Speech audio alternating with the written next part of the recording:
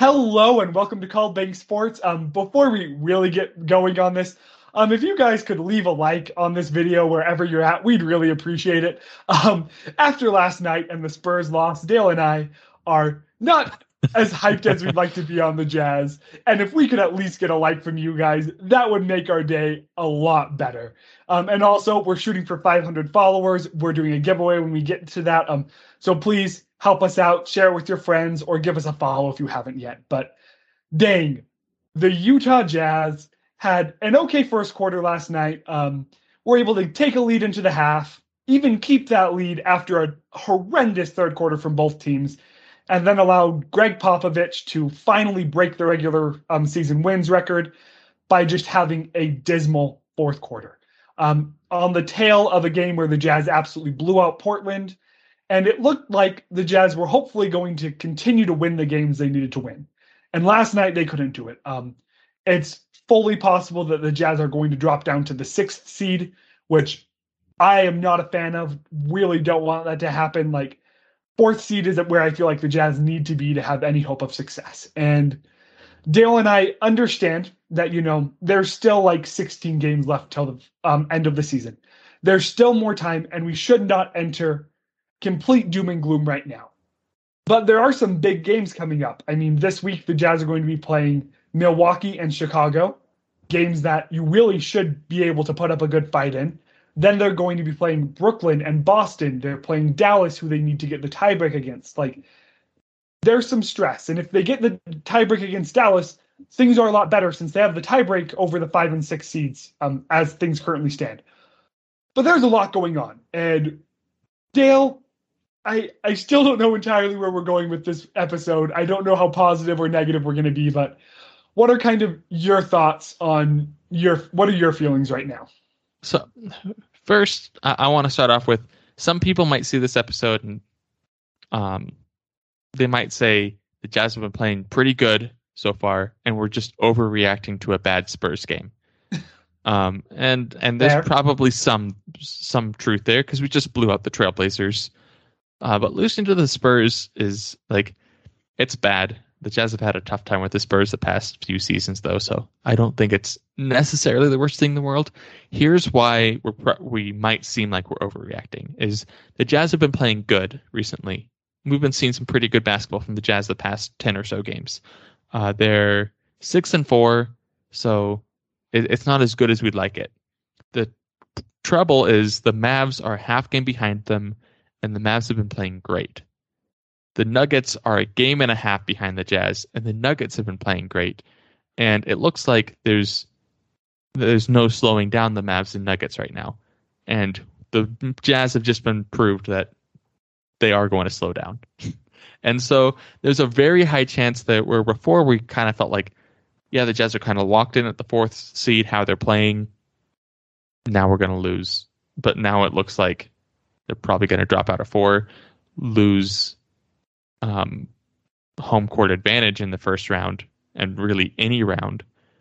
And then on top of that, if we fall down to 6, we might have to play the Warriors, which, when Draymond Green comes back, that is not a fun first round matchup. So that's why we're kind of coming in negative. So that's where I'm seeing things. And like, we had an episode several weeks ago kind of talking about the future of the Jazz, the strategy that they needed to take.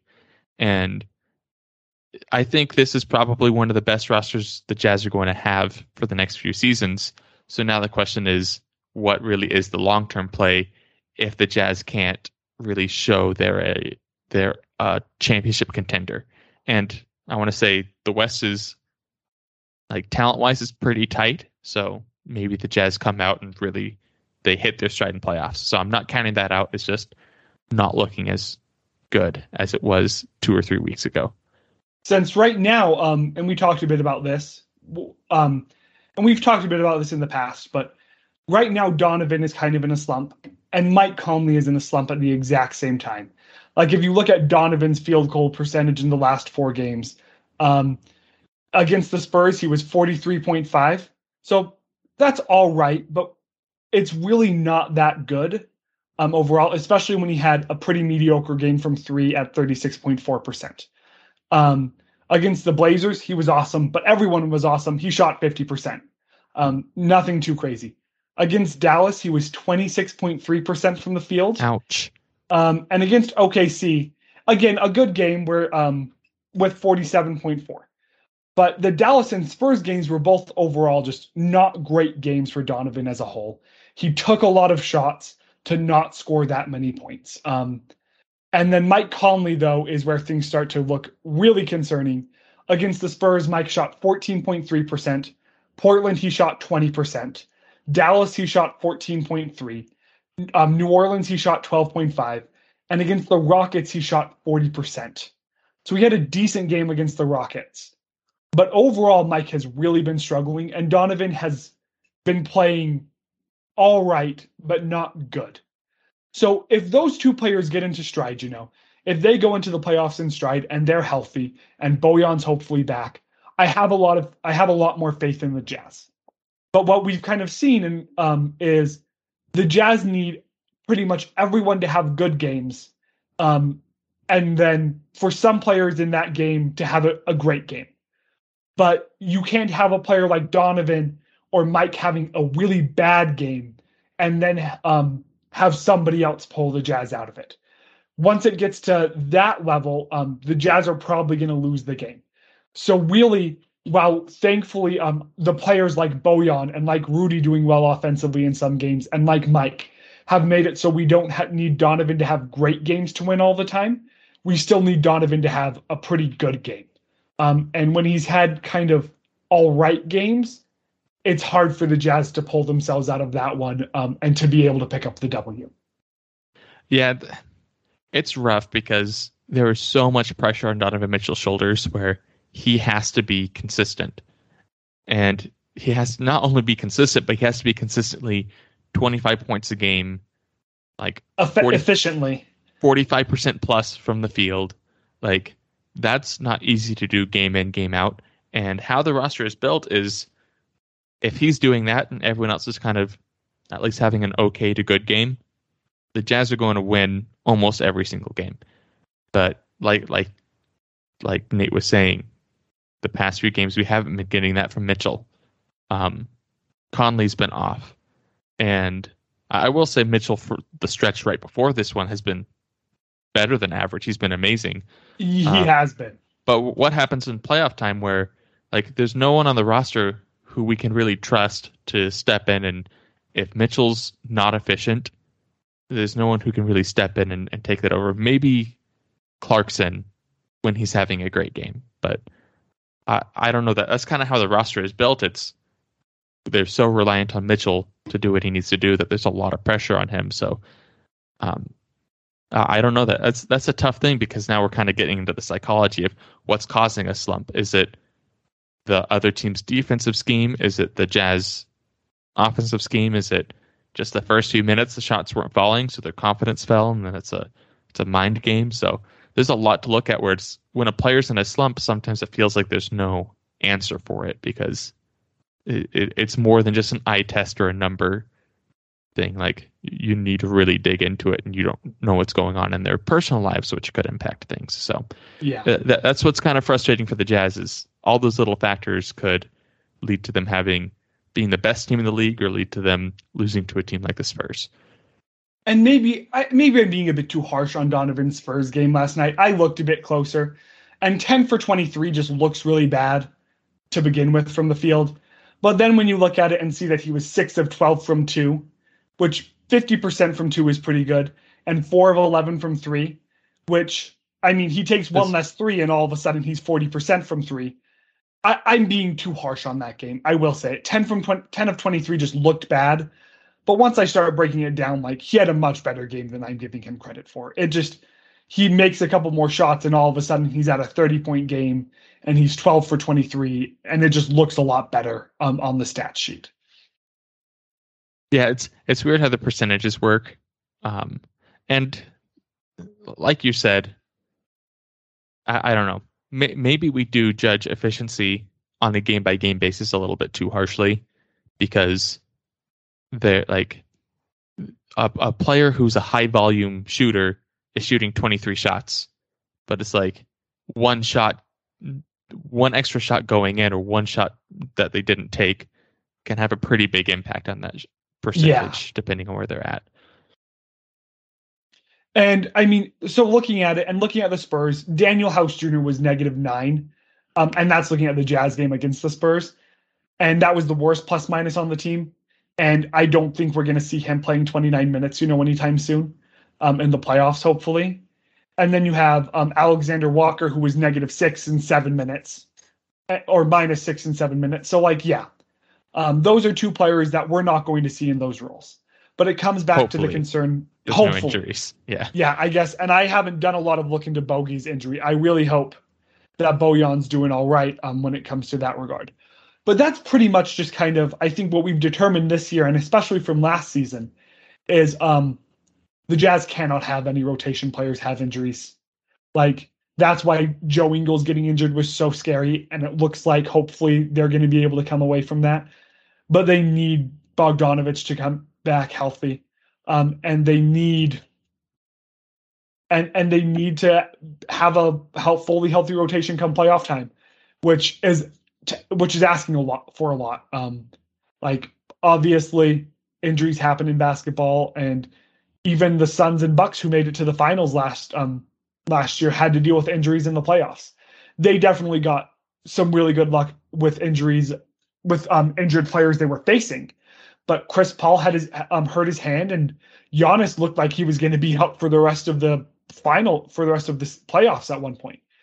So it's something that I feel like, as a Jazz fan, that's the only way I think they have a chance of winning, and something that I don't necessarily feel like I can bank on. And maybe they're just going to be incredibly lucky and have got all the injuries out of the way during the season and just have full health during the playoffs. But I don't think that's a logical way to look at it. I just want to point out that you missed an opportunity to say called bank in that last sentence when you said bank. So, fair enough. Oops. But so yeah, well, it's rough, and that's kind of where Dale and I are at. Like, we know the Jazz have the potential to win the finals. We know it's going to involve them putting together an amazing 16 games. And they're going to have to do that throughout and win them all. Like, this isn't a team, like the Miami Heat, where they're like, okay, if we mess up, and Miami Heat with LeBron is what I'm getting at, where it's like, we control our destiny, and if we don't do things right, we're going to lose to the Mavericks. This is a team that does not control their destiny and needs a lot to go their way. It's not crazy. Like, it could happen. You could have a 2011 Mavericks team, and maybe I'm going too hard into saying they had some really good luck that year, but like, it could happen again. You could have a Raptors team, who gets really lucky and is able to put together a great playoff performance and be able to beat the Warriors and win a title. But this isn't a team like the Heat, where it's like, oh yeah, they're going to win this year. Or, oh yes, we know we're getting a Cavs-Warriors matchup in the finals. This is a team that's going to have to fight for it. And if you look back at an ESPN 30 for 30, it's going to be, how did the Jazz pull this off? It is how I feel. And maybe I'm, again, like Dale said, maybe we're just being too negative right now. Yeah, and like, I think there's a good reason to be negative, but at the same time, and I feel like we bring this up a lot, like, the Jazz have the chance. Maybe we'll see if they have the chance, but they have the potential to get there. We've seen the Jazz play excellent basketball some games this year. We've seen them play not so excellent basketball when a lot of them were out. We just need to get a stretch come playoff time. And I forget what the number is, but last I checked, an NBA game is on average decided somewhere around 6 points. And so just like a player just hitting a few extra, that's like 2 threes. That's a player, that's everyone on the team making their free throws a little bit more often. Like, that's a few, like, it's, everyone talks about football being a game of inches. Like, basketball, if they just put a little bit less force in the ball and it goes in instead of hitting back rim and out. So it's like, that's how close it is at the end of the day for any team to really make it. There's a lot of talent in this league. And the Jazz, I feel like, are a very well-constructed roster. it's just tough because there's like we don't have an MVP candidate who can carry us through right now unless Mitchell just goes insane come playoff time, which we've seen him do in the past. So and I don't want to. And Bojan could too. You know, like you all of a sudden get some 30+ point games from Bojan, and like the playoffs are entirely different. Yeah, so I think it comes down to, I think we've kind of focused a lot on players. I think if the players kind of step back and focus on team and say, hey, our goal is to win this as a game, win this game as a team, and say, hey, is that because like players might think I can make this shot, but if you're thinking as a player, that's what you're doing, and that's where you get, not to bag on Jordan Clarkson, I love him, but that's where you get a lot of his crazy shots that he takes. If they kind of step back and just be a little bit more patient on offense, let the offense come to them and think, like, pass up shots because it's not the best shot you can get that possession, and play it that way, I think the Jazz can win. And we've seen that. I've seen it from the Jazz this season. I've also not seen it from them. So it's kind of up in the air from what I'm seeing. I don't know what the Jazz are going to do come playoffs. Yeah, no, I agree with you. And please go down to the comment section. Try to give us some more optimism if you have any. Leave a like. We really do appreciate all of you guys for watching our videos. We appreciate all of the support. And hopefully, you know, come next weekend, the episode that we put out can be a tiny bit more optimistic. This is going to be a hard week coming up with Milwaukee and with Chicago and even Charlotte, I think, or no, the Clippers. Like, these next few games are big, and hopefully the Jazz can beat Sacramento tonight. So thank you again for watching, and go Jazz.